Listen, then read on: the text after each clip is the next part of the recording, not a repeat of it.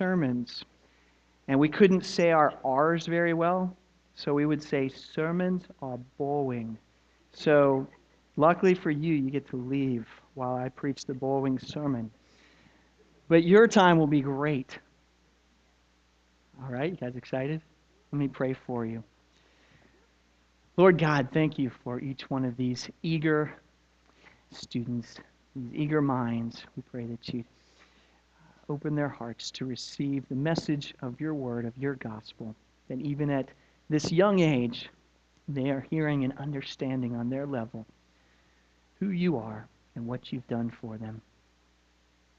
Bless their time, bless their teachers. In Jesus' name, amen.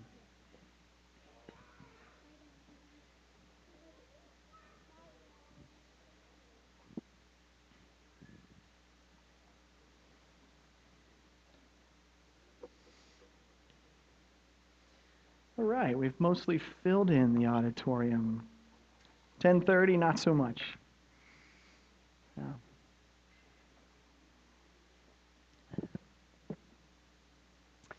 On Communion Sundays, the sermon comes a little earlier in our worship service.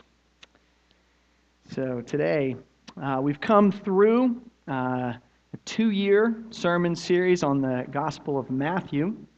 And then last month, or really this month, November, we did a sermon series on the book of Titus. Today, we kick off our Advent series, which looks at really sort of the heritage, the ancestry of Jesus, but how he relates to different of his forefathers, as how Jesus is the son of Adam, the son of Abraham, the son of David, and the son of Joseph. So today we're going to look at Jesus' relation to Adam. Today's passage is not really a classic Advent passage, but it's from Paul's letter to the Romans, which can be difficult to jump right into the middle of, because Romans is a wonderful letter that systematically, theologically lays out the gospel. And we're just going to jump right into the middle of it. But that's okay. We'll get our bearings, and we'll see what it has to teach us about the Lord. So I've got actually the Romans passage is printed in your bulletin, not in the outline as I usually do it. So if you want to follow from that, or if you have an ESV or other translations, follow along. This is Romans chapter 5, verses 12 through 21. Therefore, just as sin came into the world through one man, and death through sin, and so death spread to all men because all sinned.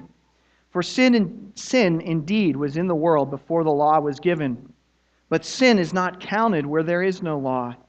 Yet death reigned from Adam to Moses, even over those whose sinning was not like the transgression of Adam, who was a type of the one who was to come. But the free gift is not like the trespass. For if many died through one man's trespass, much more have the grace of God and the free gift by the grace of that one man, Jesus Christ, abounded for many. And the free gift is not like the result of that one man's sin. For the judgment following one trespass brought condemnation, but the free gift following many trespasses brought justification. For if, because of one man's trespass, death reigned through that one man, much more will those who receive the abundance of grace and the free gift of righteousness reign in life through the one man, Jesus Christ. Therefore, as one trespass led to condemnation for all men, so one act of righteousness leads to justification and life for all men. For as by the one man's disobedience the many were made sinners, so by the one man's obedience the many will be made righteous. Now the law came in to increase the trespass, but where sin increased, grace abounded all the more, so that as sin reigned in death, grace also might reign through righteousness, leading to eternal life through Jesus Christ our Lord. The grass withers and the flower falls, but the word of the Lord endures forever. Let's pray. Lord God, these are amazing words. They are hard to understand, especially as we jump in with not a lot of context from earlier in the book of Romans. So help us to understand what they say, what they teach us about Adam, about Christ, and about our condition. And help us to apply it. So open our hearts to what you have for us this morning. In Jesus' name, amen. In life, in business, in sports, in vacation planning, in the entertainment business, even in ministry, you should always have a plan B. As the German military strategist Helmut von Moltke said, "No battle plan survives contact with the enemy." No matter how well thought out plan A is, chances are something will happen that was unanticipated to just alter everything. You better have a plan B or think of one quickly. All right, in the theater world, there's always the understudy, right? Someone who learns all the lines for the part so that if the main actor or actress gets sick or hurt, the show doesn't have to shut down. The show can continue with the understudy. In sports, players on the bench better be ready to come in and play and replace the starters if they get injured. In fact, this year that's really come to the forefront with the Arizona Cardinals. And all of the NFL sports world is watching and saying, how are they doing this with not a very talented looking team? And they have this philosophy of, it's called next man up. If the guy in front of you goes down, you better be ready to play, step up. You better have the playbook down. Their quarterback got injured. The backup stepped right in, ran all the same plays, and they've remained very successful. Plan Bs are vital. Now, I'm a little embarrassed to tell this story, but I'm going to tell it anyways. When I was a young youth pastor, young and foolish, in Delray Beach, Florida, I put together a spring break trip with another youth pastor. He was down in Fort Lauderdale. We were about 45 minutes away from each other. The plan was that he had a big bus and a lot of kids, and he would save us some room on his bus and come pick us up on the way to a camp, and we would do a week-long spring break retreat. It was a fantastic plan. I signed kids up. They showed up Monday morning of spring break, and we sat around and waited for the bus. And waited. And waited. After an hour and a half, I thought, well, maybe I should call Paul. This was before we had cell phones. I could probably tried to page him first. So I called his office and got to him, and he says, "Hey, David, what's up?" "Well, we're here waiting for you." "Where's the bus? Where are you?" "David, spring break is next week." "Not for Palm Beach County, it's not." Neither one of us ever thought to check whether Broward County and Palm Beach County had different spring breaks. So I think the blood all rushed out of my head, and I panicked and thought about lying to all the parents. But he said, "Okay, here's what we're going to do. You're going to come down here, you're going to stay at our church, you're going to take little day trips to the Everglades and the Florida Keys, and we'll make it work." And it did. Thank the Lord I had Paul on my side with a great church with a gym, and it worked out. But always have a plan B. It helps. Or make one up if you don't have one.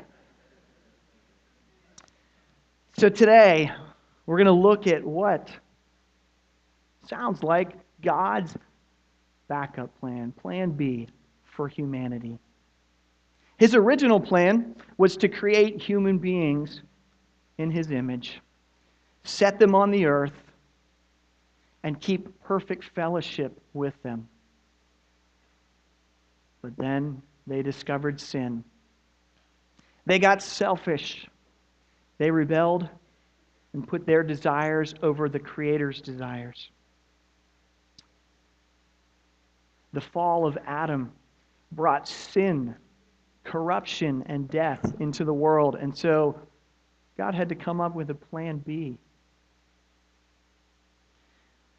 But did God already have the plan in place? Or did he make the adjustment after Adam fell into sin?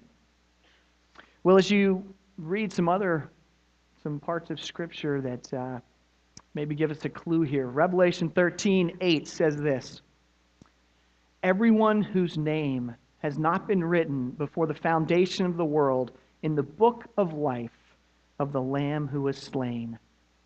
I'm sorry, I don't have that in your notes, but listen to what it said.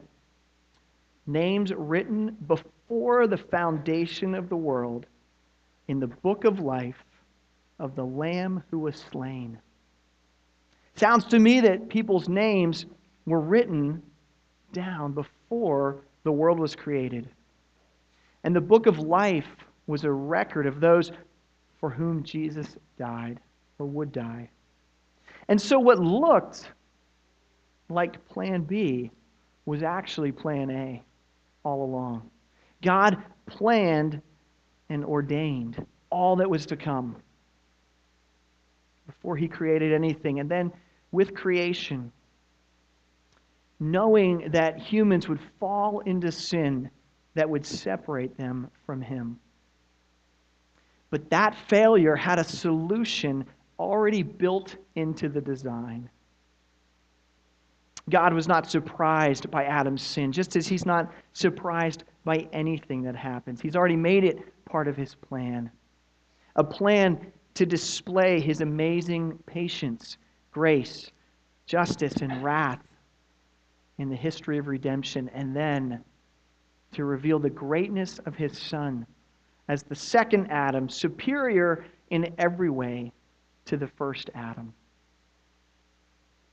And that's our theme today. This is a big passage. Hopefully you've heard it before, you've studied it before. But I want to make it a lot easier if it's the first time or first time in a while that you've looked at this passage. Because it's a little confusing if you're not used to the phrases Paul uses. So look back over the text. Everywhere you see the phrase, the trespass or the disobedience, and maybe it's phrased differently in different translations. I'm looking at the ESV. Every time you see those phrases, I want you to substitute the fall. Adam's fall and sin. His sin of eating from the tree of the knowledge of good and evil. And where you see the phrase, the free gift, or the act of righteousness, usually in the second half of the phrases, you can translate that or substitute Jesus' death on the cross. Really just, I'm calling it the cross. His substitutionary atonement. So if you have your outline there, I've written in there 5 contrasts that we see between verses 15 and verses 21. And this is sort of my easy translation or easy to help you understand the flow of Paul's words, because we're not going to get real deep into the text. But look at the parallels and the contrast that Paul calls attention to. Verse 15, the fall caused many to die. The cross has caused God's grace to abound for many. And then verses 16 and 18, the wording is very similar, so I put them together. The fall brought condemnation. The cross brought justification, or just standing before the Lord. Verse 17, the fall brought the reign of death. The cross brought the reign of grace. Verse 19, the fall made many sinners. The cross made many righteous. And then verses 20 and 21, after the fall, law and sin reigned. After the cross, grace and eternal life reign. So I hope that clears things up a little, gives us a little focus as where we're going. These 10 verses that I read, make up one of the greatest theological sections in the entire Bible. And it's maybe one of the most difficult passages in Romans and even maybe the New Testament. So we're not going to work through every single verse and idea here. We're not going to solve all the questions and theological difficulties that they bring up. We're mostly going to be looking at what it means when we say that Jesus is the second Adam or the last Adam. Verse 14, if you notice the end, says that Adam was the type of Christ. And so he establishes a parallel, that their lives are linked. So we'll look at three ways that Adam and Jesus parallel each other. And right before we do that, I feel like I need to say that if there's any question, we believe Adam and Eve were true historical people, that the Scriptures record their lives. All right, I don't feel like I had to do that in years past, but there have been so many theories, and there's a lot of even evangelical churches that are teaching that Adam and Eve were just, a model or a mythological story that helps us explain the fall. Well, here at Potomac Hills, we go with the historical accuracy of the fall. So as we get into it, point one, comparing Jesus and Adam, they both were created sinless and given a choice. Let's look back at verse 14, 15. Yet death reigned from Adam to Moses, even over those whose sinning was not like the transgression of Adam, who was the type of the one who was to come. But the free gift is not like the trespass. For if many died through one man's trespass, much more have the grace of God and the free gift by the grace of that one man, Jesus Christ, abounded for many. Adam and Eve were the only human beings created that were not fallen in sin until Jesus came. They were placed on earth by their Creator in a state of innocence, given purpose and direction, and with the one instruction that they were not to eat of the tree of the knowledge of good and evil. But as we remember, Genesis 3 tells us they both ate of the tree. And God punished them as He said He would. That's what we call the fall of man, Adam's first sin. And so as we say, Jesus is the second Adam, He was also created sinless. Well, how does that work if everybody inherits the sin of Adam? Well, we say Jesus, because He didn't have a human father, right? The virgin birth. Instead was conceived by the Holy Spirit inside of Mary. He did not inherit Adam's sinful nature. Jesus was created also with a will that was free, and He was certainly tempted by Satan and by his human nature to disobey God, but His entire life was one of perfect obedience. Unlike Adam, he never caved and sinned against God's standards. That's hard for us to fathom, if we're honest. When we truly understand the scope of sin, anything in thought, word, and deed that violates God's perfect standard is a sin. I mean, we sin hundreds of times a day, probably. But Jesus was perfect and completely in line with God's law.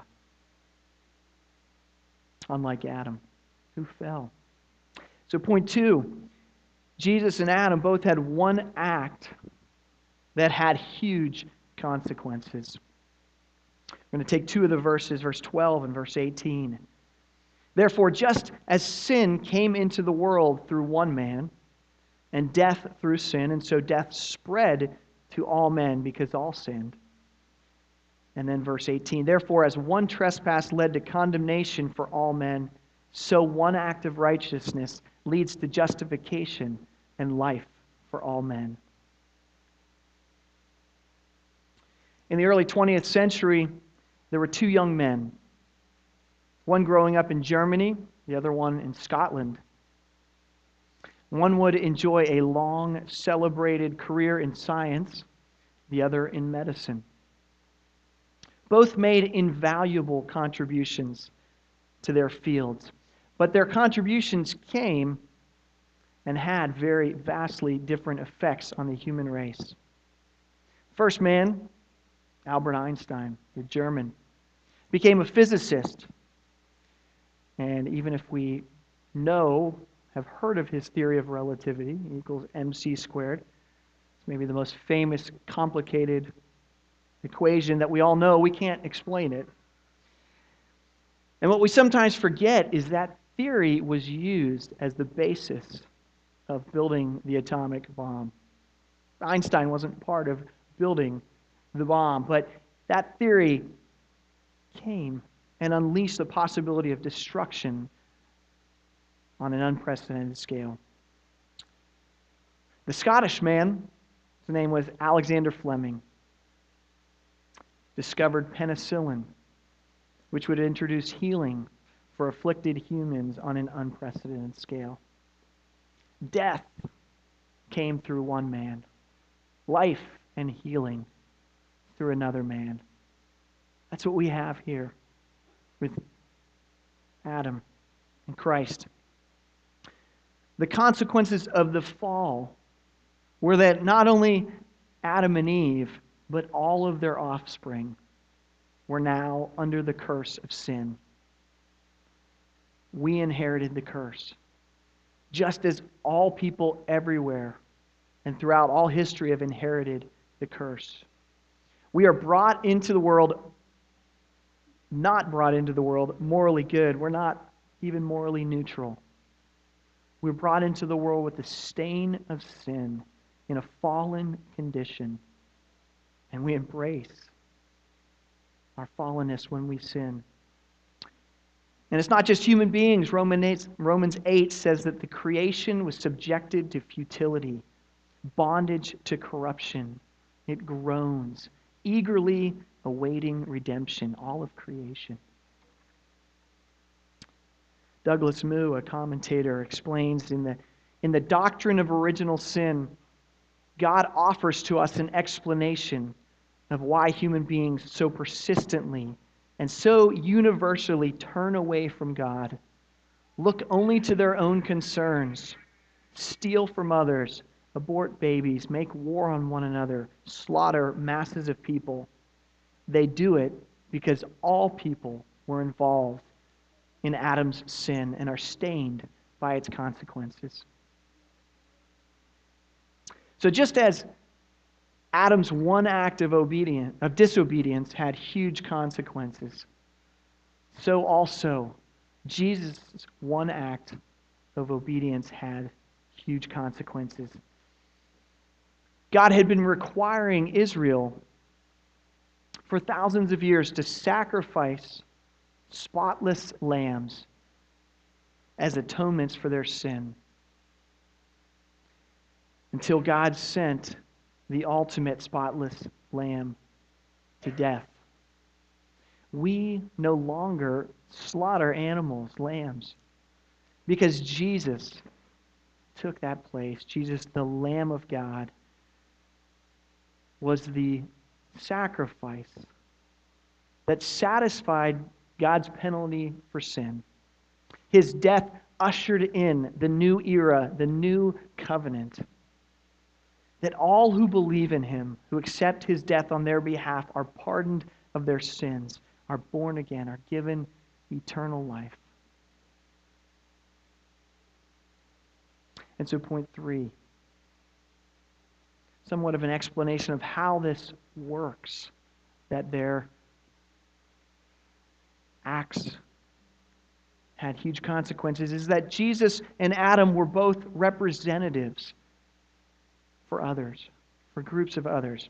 Look at verse 17. For if, because of one man's trespass, death reigned through that one man, much more will those who receive the abundance of grace and the free gift of righteousness reign in life through the one man, Jesus Christ. Now there's a word in theology that is daunting sometimes, the word imputation. It sounds very complicated. It's not. Essentially, it's anything that another person does that you get the credit or the blame for. That becomes your account, someone else's actions.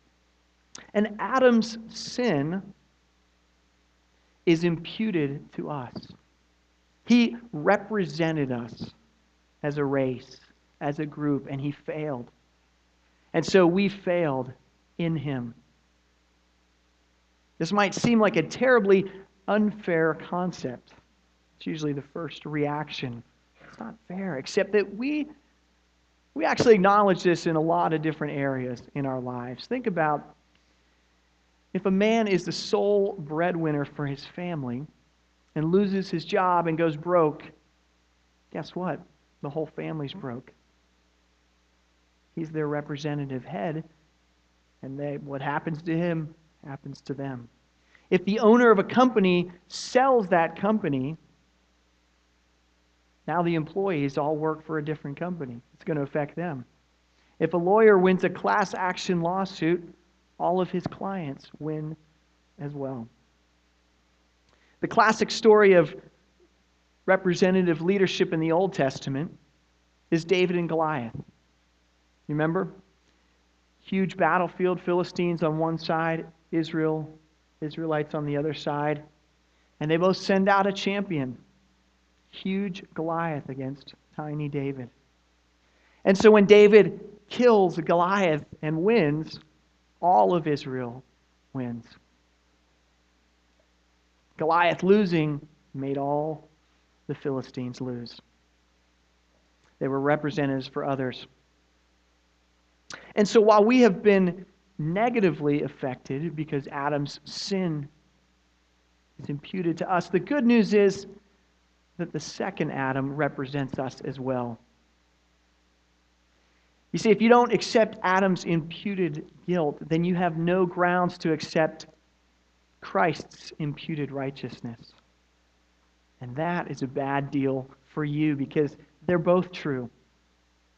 So put aside your notions of fairness, any indignation you have about that, and realize that Jesus had no reason to sacrifice himself for you other than his absolute, merciful love that you didn't deserve. There are two great imputations when it comes to those who trust in Christ. His perfect record of righteousness gets credited to us, and our sin gets imputed or credited to him. He paid for it on the cross. We reign in life and not death. Grace abounds to us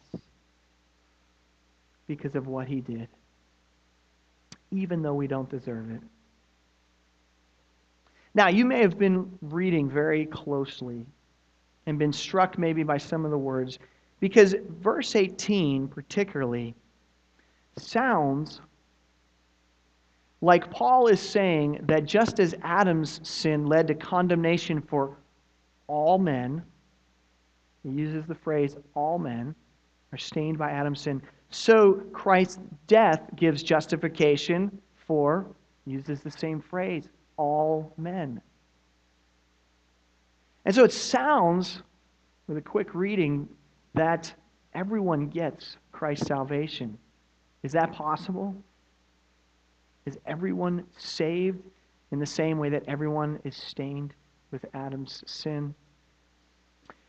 Well, I think what Paul is doing here, he's not really equating the number of people that they represent. He's assuring us that those that they do represent will be thoroughly affected by their work. All right? In other words, all who are in Adam, which is everyone, die. All those who are in Christ, believers, live. So we are in Adam simply by virtue of being born. We are in Christ when we receive the gift that God offers. So we find ourselves at the beginning of Advent, the first Sunday in Advent. And I'm sure all of you had to make some decisions with your spouses, with your families over this weekend, and you're going to make some more decisions. When do we put up the tree? Do we hang up just a few strands of light, or do we go full-on Clark Griswold and light up the whole neighborhood with our lights? Do we go to your parents this year, or mine, or both, or neither? Or make them come to us? Are we going to send out a letter bragging on our kids? Or just a postcard with a picture, or nothing? How many parties are we going to go to? Are we going to be part of the church parade? But as we answer these questions and we prepare for Christmas, please don't miss the greater context of Advent, of Christmas. Sin, condemnation, death reigned in the world for thousands of years following Adam's first sin. All of humanity was cursed. As verse 19 told us, the many were made sinners. Anyone righteous looked forward to deliverance. And it all changed when a baby was born, conceived by the Holy Spirit. The baby completely different from any baby born before or baby born after, because he was fully God, fully man at the same time. Colossians 2:9 says that in him the whole fullness of deity dwells bodily. And that baby grew into a man, perfectly obeying his heavenly Father, knowing that he ultimately would be dying. When we see the manger, remember and see the shadow of the cross. And the bottom line is this: you were under the curse of the fall of man, of Adam's sin, just as every person has inherited Adam's sin. But you've also sinned to deserve that, and to deserve the punishment of death and separation from God. That is a given. The big question now is, will you put your faith in Christ so that your life is redeemed by Christ's actions and your sin is pardoned because of his acts of righteousness? Or will you pass up that free gift and stay in the darkness of condemnation and death? While we are preparing ourselves for Christmas, it's very appropriate that we celebrate this morning the Lord's Supper. Remind ourselves that Jesus came to earth with the plan that he would die, that his body would be broken, his blood would be shed in the ultimate act of obedience to the Father. He would undo the curse of the first Adam, reversing the dark spiral of sin, death, and destruction that had been brought into this world. He would open the gates of heaven for all those who call on his name, who trust in Christ alone for their salvation. Join me in this celebration. Take a few moments to pray silently, and then I'll close us in prayer.